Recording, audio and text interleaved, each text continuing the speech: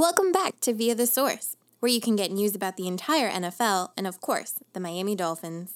Fins up, here's Steven, your host. What's up, guys? Today's date is October 18th. I'm Steven Masso. As always, you're listening to Via the Source. Now, for today's episode, we're going to be going a little bit more off the cuff, a little bit more reactionary. I feel like that's the proper take in this game as opposed to kind of diving more into individual performances.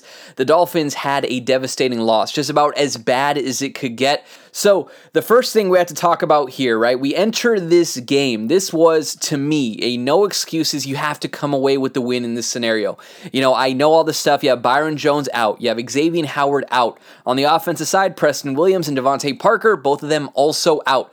Regardless of all of that, you still have to come away with the win at this point. Because if you look at how the team's been up until this game, they've been sputtering out of control. They've been looking like one of the worst teams in football. And yet here they are. They're faced with the worst team, by far, in my opinion, no contest, in the Jacksonville Jaguars, a team that can't win a game, a losing streak of 20 games, and yet here we are, we're faced with this team. On top of that, you have to look at where the team is at. This is a team that we've all been saying the future is going to be great, the future is going to be awesome. I've been one of the guys saying it for years now. But at some point, we get to an area where, okay, we need to see some of that return on investment. We can't keep talking about the future. This was a team that's supposed to be competing for the playoffs this season. This was a team that last year looked pretty good.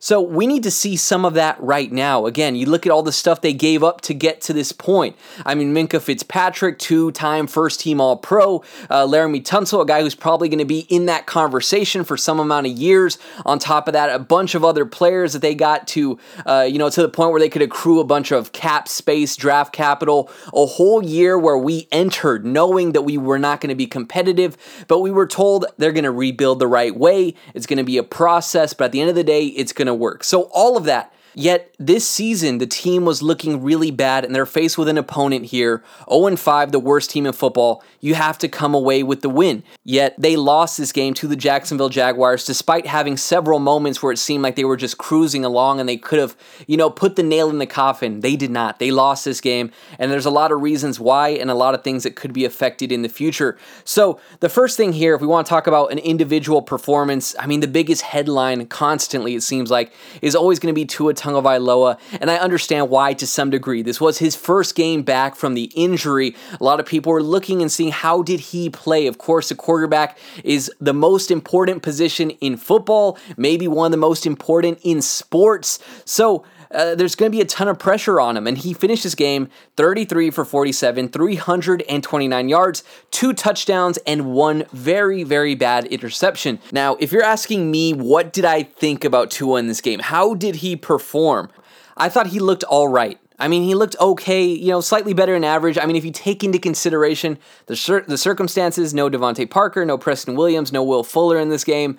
The offensive line has been abysmal, and he's still probably dealing with pain in regards to that injury. I think he did okay. He's not the first guy at the top of my list to point fingers at and say that is why the Dolphins lost this game. Could he have been better? Absolutely. But I don't think he was necessarily the biggest problem in this game. But yet on Twitter, we've seen a very polarizing thing, which tends to happen, especially with the quarterback position, where you have one side of the people saying that Tua looked absolutely horrible. He's a reason why they lost. They need to move on. He's never going to amount to anything. And then on the opposite end, you have people saying, yep, this is the franchise quarterback. Everybody else on the team failed him. This guy was playing elite, and the coaching, the receivers, he's great. But at the end of the day, if you're asking me where I stand, I'm in the middle. I didn't see anything that said that he played terrible. He definitely had, I thought, at least an average game. But at the same time, did he play elite? Not necessarily. He had a few nice touch passes to Gesicki. He had a few nice plays, but he also had a handful of opportunities where he could have capitalized and put the team in a better position, like on that play where he could have ran for the first down with his legs, elected to instead pass the ball and then missed on the throw. And then he had that very bad interception, the very bad pick. I mean, every quarterback's going to throw picks. Lamar Jackson also had a very bad one this week if you go check out the one he threw. But there's no sugarcoating it. That one didn't fall on the receiver. It wasn't on the play call. An absolutely horrific decision and executed throw by Tua on that one play. Definitely going to be in contention for one of the worst interceptions this year. Just an absolutely bad play. So I can't say that he was elite. He played average. And one thing when you're kind of trying to gauge where these younger quarterbacks are at, if you look at Trevor Lawrence, it's hard to gauge where he's at because, of course, the upside is what appeals. If you say, where is he at right now? Just in a vacuum, how's he playing? Well, he's probably in the bottom 20 of quarterbacks in the NFL. That's probably accurate to say. But we all know that the potential for him to grow is what makes him so enticing. So, if you're asking me, well, where does Tua stand right now? Of course, potential aside, I don't know what's going to happen in the future. If you're asking me, well, how does he stack up to the guys around the league right now? I would say, well, he's like a middle of the pack guy. I get the same kind of feeling right now as when I watch Ryan Tannehill or Alex Smith, where he's not necessarily going to do anything that's going to put the team in a position to lose per se, but at the same time, is he going to be the guy that is a gunslinger that puts the team on his back to go out and get the win? Well, he hasn't necessarily shown that up until that point, so I can't say he's going to be that either. So up until that, for right now, it just seems like he's kind of a middle of the pack guy with some upside, but at the end of the day, the important thing to remember is I think there's more bigger kind of areas to point your fingers at for why the team lost in this game, but it's just definitely going to be interesting to monitor Tua's performances throughout the rest of the season. But the biggest issue for me, and it was glaring, I thought, and it was the coaching and the decision making in this game was absolutely horrific, I thought, in this one. Just really, really, really bad. And it seems like there's always one area of the team that really falters in a game. God knows we all are aware that at the beginning of the season, it was the offensive side of the ball, especially with the offensive line. That was the biggest issue. And then last week, this Brian Flores defensive scheme that's supposed to be phenomenal. You got the highest paid secondary in football. They're supposed to be elite. Well, they get torched by Tampa Bay. So that, of course, was the biggest culprit of that loss, the defensive side of the ball last week. But in this game, it wasn't necessarily as much the offense. It wasn't necessarily as much the defense. The biggest one was the coaching, the decision-making throughout this game looked really, really bad. And to kind of stay with Tua on that note, it really does seem like this coaching staff just does not trust Tua. This was a guy, I'm pretty sure you guys heard Dolphins talk with Mike over there, a top 5 quarterback. You're supposed to have some degree of trust that this guy isn't just some quarterback, that he is a very talented quarterback if you're taking him that early on. How many times do we hear on the primetime games, Chris Collinsworth specifically, every time, in the biggest moments, who do you want to have the ball in their hands? Your playmaker, your Patrick Mahomes, your Lamar Jackson. Every single week we hear something like that. But yet it seems like the Dolphins, in the biggest moments, are completely reluctant to put the ball into his hands. Now, I'm not saying that to say that I agree with them having that take or disagree or anything like that, but for whatever reason, it just seems like they do not trust this guy. And when you want, in the final moments, the best player on your team to have the ball when it matters, and you give it to Malcolm Brown, out of all people, it makes no sense to me. With the offensive line struggling, with Malcolm Brown not necessarily even being that good, out of the shotgun or the pistol formation, what happened to getting under center so you make it even closer? What are they doing in that situation? No idea. And then all the times that we've seen the gimmicky 3rd and 1, get Jacoby Brissett out there for the quarterback sneak or for the play action, we've seen that all season, and yet this time they elect to not even bring him out when he's probably as close as he's ever been to going for the quarterback sneak and getting a first down. I just don't get it. And then, of course, you have Brian Flores in the final moments calling the timeout, and Urban Meyer would come out after the game and say, oh yeah, we're just going to throw a Hail Mary up until Brian Flores called that timeout, and then we thought, oh yeah, we have a little bit more time. And again, these are guys who are on the fringe of field goal territory. The defense is giving them like 10 yards of cushion at least, and they just run like a quick little route down the seam, pick up 9 yards, and then call a timeout. What the heck kind of situational awareness is that at that point? And at the end of the day, I think it was just rooted in a whole bunch of poor coaching decisions in this game. You also had Brian Flores going with 2 challenges that we all knew at the end of the day there wasn't going to be the evidence to overturn either of those. If any, I'm fine with the one on the punt return because, it resulted in a touchdown. If it does get overturned, that would have been a massive play. I see people on Twitter very adamant about the idea that it hit the player's fingers. At the end of the day, though, going toe-to-toe, head-to-head, losing by a fingernail of a play to the Jacksonville Jaguars like that is still nothing to be proud of, and I'm not necessarily going to say that, oh yeah, I'm furious because we were robbed on that play. More than anything, I wanted the team to come out here and look really, really good, and they didn't even do that. Even if they would have won this game, it was clear that they weren't good. And there was a point in this game at the beginning when the Dolphins were finding a nice little rhythm offensively. Tua was dicing up the Jaguars defense. That was awesome to see. And then the defensive side of the ball had several 3-and-outs, and they were batting balls down at the line of scrimmage. And I was thinking to myself, this is good. It's clear right now that Miami is the better team right now between them and Jacksonville. And I still think that even with the loss of the Dolphins are a better team. But what was occurring to me is that, yeah, the Dolphins are definitely closer to the Jacksonville Jaguars than they are to the Tampa Bay Buccaneers. And that might seem obvious, but at the end of the day, when you're thinking about playoffs and you're thinking about competing with those other teams that are really good, you have to be at least in the same category as some of those other teams. And when you're barely squeaking by against the worst team in football, it just becomes extremely clear, yeah, this isn't the year. This isn't happening. So I touched on the decision making that was made, throughout the course of the game. But again, just kind of allude back, I mentioned it in a few weeks ago. There's been decision making just in a bigger picture sort of way before the season, throughout the offseason, that I think kind of resulted in how we got to this point. And I think it's rooted in kind of the same way that Adam Gase had an ego and he felt like he could do anything because he was an offensive mastermind, plug whatever player in there and he's going to be able to get it to work. I think the Dolphins kind of regime here, when they saw that they had guys like, Andrew Van Ginkel, who was kind of a nobody, become a starter, when you had Eric Rowe, who had kind of had a tumultuous career, become a pretty decent starter. When you have guys like Nick Needham, he also becomes a starter, and then offensively you had Eric Flowers. You have a ton of guys like that. And I think they were starting to feel themselves, get a little bit of an ego that, yeah, we can develop just about anybody. Let's go after the rawest players we can. We'll make them good. Let's get rid of our veterans. Let's strip this team of all the veterans, put all the responsibility on the young guys because the young guys looked good last year, and they will just continue to play good. And what I'm worried about right now is that there's going to be some sort of a domino effect because, like I said, you strip this team of all the familiar veterans. The veterans on this team are fairly new. It's not like they've been here for a while outside of Devontae Parker and like Jerome Baker. But right now, when things are hitting the fan, when things are going crazy, who are these guys looking at and saying, oh yeah, how do we get back on track? Who are they looking at? It seems like Tua is too young to really take on that role on a big level. I don't know who the team is looking at because they stripped that all away and put it all in the younger guys' hands. So I think at the end of the day, these guys kind of having a little bit of an ego, and I mean like Chris Grier, Brian Flores, and maybe a few others, and going after these riskier picks, not electing to re-sign veterans or even trading them away for certain guys.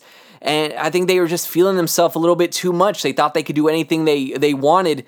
And when those guys kind of snap back to reality, when you realize Andrew Van Ginkel might not be some elite player, he might just be a starter at best, and he's getting exposed in coverage. When you give Jerome Baker a big contract, expecting him to continue trending upwards, and he doesn't, well, then what are you doing? And I'm still just very, very frustrated about this idea. Just about how they're treating some of these younger players as well. I mean, Tua, again, top 5 pick, and it seems like they don't trust him at all. You have another first-round pick in Austin Jackson, who has already been shifted to a different position, and there were talks before the season that they were already looking to replace him. And then Noah Igbenogany. I mean, if Xavier Howard and Byron Jones both don't suffer injuries, does he even see the field at some point this season? So I think at the very least, Chris Grier is probably gone at the end of the season. I have to say that. I think it's very hard to imagine a scenario where Chris Grier is still the GM of this team. And then with that, well, do you want to keep Brian Flores with a whole new general manager? I mean, he hasn't been looking great as of late. Maybe he could string things together, sooner rather than later. But as of right now, it doesn't look completely unlikely that Brian Flores would also get fired in this situation. And then if you bring in an entire new staff, right, an entire new regime, who's to say that they want to attach their whole tenure with the team to a quarterback that they didn't even draft? So with that in mind, we're also going to have to be keeping an eye on Tua, seeing if he's doing absolutely everything in his power to show that he is the guy long-term for this team, regardless of who the coach and general manager is. But at this point, these are the kind of questions that I was not expecting to be approached with at this point in the season. If you asked me a few months ago if we're going to be talking about whether Tua is is going to be the longtime quarterback and whether Brian Flores is even going to make it to the end of the season, I would call you crazy, but yet here we are. And I do think one of my takeaways here is the Dolphins are going to have to hold somebody accountable for this game. And when I say that, I'm basically just politely saying someone's going to get fired. Heads are going to roll. I don't know who it's going to be. Maybe even a player in a grand way could get released just to kind of make a statement. But whether it's one of the offensive coordinators, whether it's both of them, I don't even know. Somebody has to get fired in this situation. I don't think it's going to be Brian Flores yet. But somebody here has to get fired just to kind of send a message. The team right now lost to the worst team in football. It's hard to imagine, I said this in the last episode too, them being just clear favorites against any team other than the Jets and the Jaguars, yet here we are losing to the Jaguars. Now, I am a little bit worried as we approach the trade deadline because, again, if you have a staff and a regime here who's kind of approaching it with this mentality of desperation and they're going to go out there and do something that's completely ludicrous and maybe put the team in the future in a bad position for the sake of just, going out there on a whim and doing whatever they can to salvage some sort of success. So I'd be worried about that heading towards the trade deadline, like them doing something like trading a third-round pick, something way too high for a guy like Marlon Mack or something ridiculous like that. That's the kind of stuff I'm worried about. And then, of course, is Mike Gesicki going to still be with the team? I think, personally, if you're asking me, he strikes me as somebody that if he lands with any other team in the NFL, his athleticism, if he's utilized properly, he just seems like a guy who would jump immediately to that elite category. So if you're looking at guys where the Dolphins could kind of cut away, I think Gesicki is one guy in particular who right now, even though is kind of on the fence about it, he's one guy that I think you should be looking to retain. Again, regardless of who the coach or the GM is in the future, I think Gesicki would be a valuable guy to have on this team. And to just kind of talk about some of the other notes from the game, I mean, Jalen Waddle ended up having a pretty good game. Of course, you kind of want to build around a guy like that. He had 10 catches for 70 yards. Again, it was another game where he wasn't utilized down the field as much as you would like to see. But, in the red zone, he had the 2 touchdown receptions, so that was nice in some regard. Albert Wilson continues to just be like, man, what's happening here? This was a guy who in training camp, all the stories were just extremely positive. He was going to be this breakout player, it seemed like. And I even wrote a big article and talked about it on the podcast. Now I look like a fool just for being so hype about it. But he had 2 catches for 14 yards, but there's one play in particular where he caught the ball. It looked like he had a pretty decent path to run for a first down. Instead, he tried to do too much, ended up losing like 4 yards from where he caught the ball to where he got tackled. So, I mean, Albert Wilson overall just been really disappointing, and I did not expect that. All these receivers going down, I expected him to kind of seize the opportunity. That has not been the case whatsoever. And then the running game here, another interesting one. Malcolm Brown kind of took off for a somewhat big run, and it seemed like once the Dolphins saw that, they elected to ride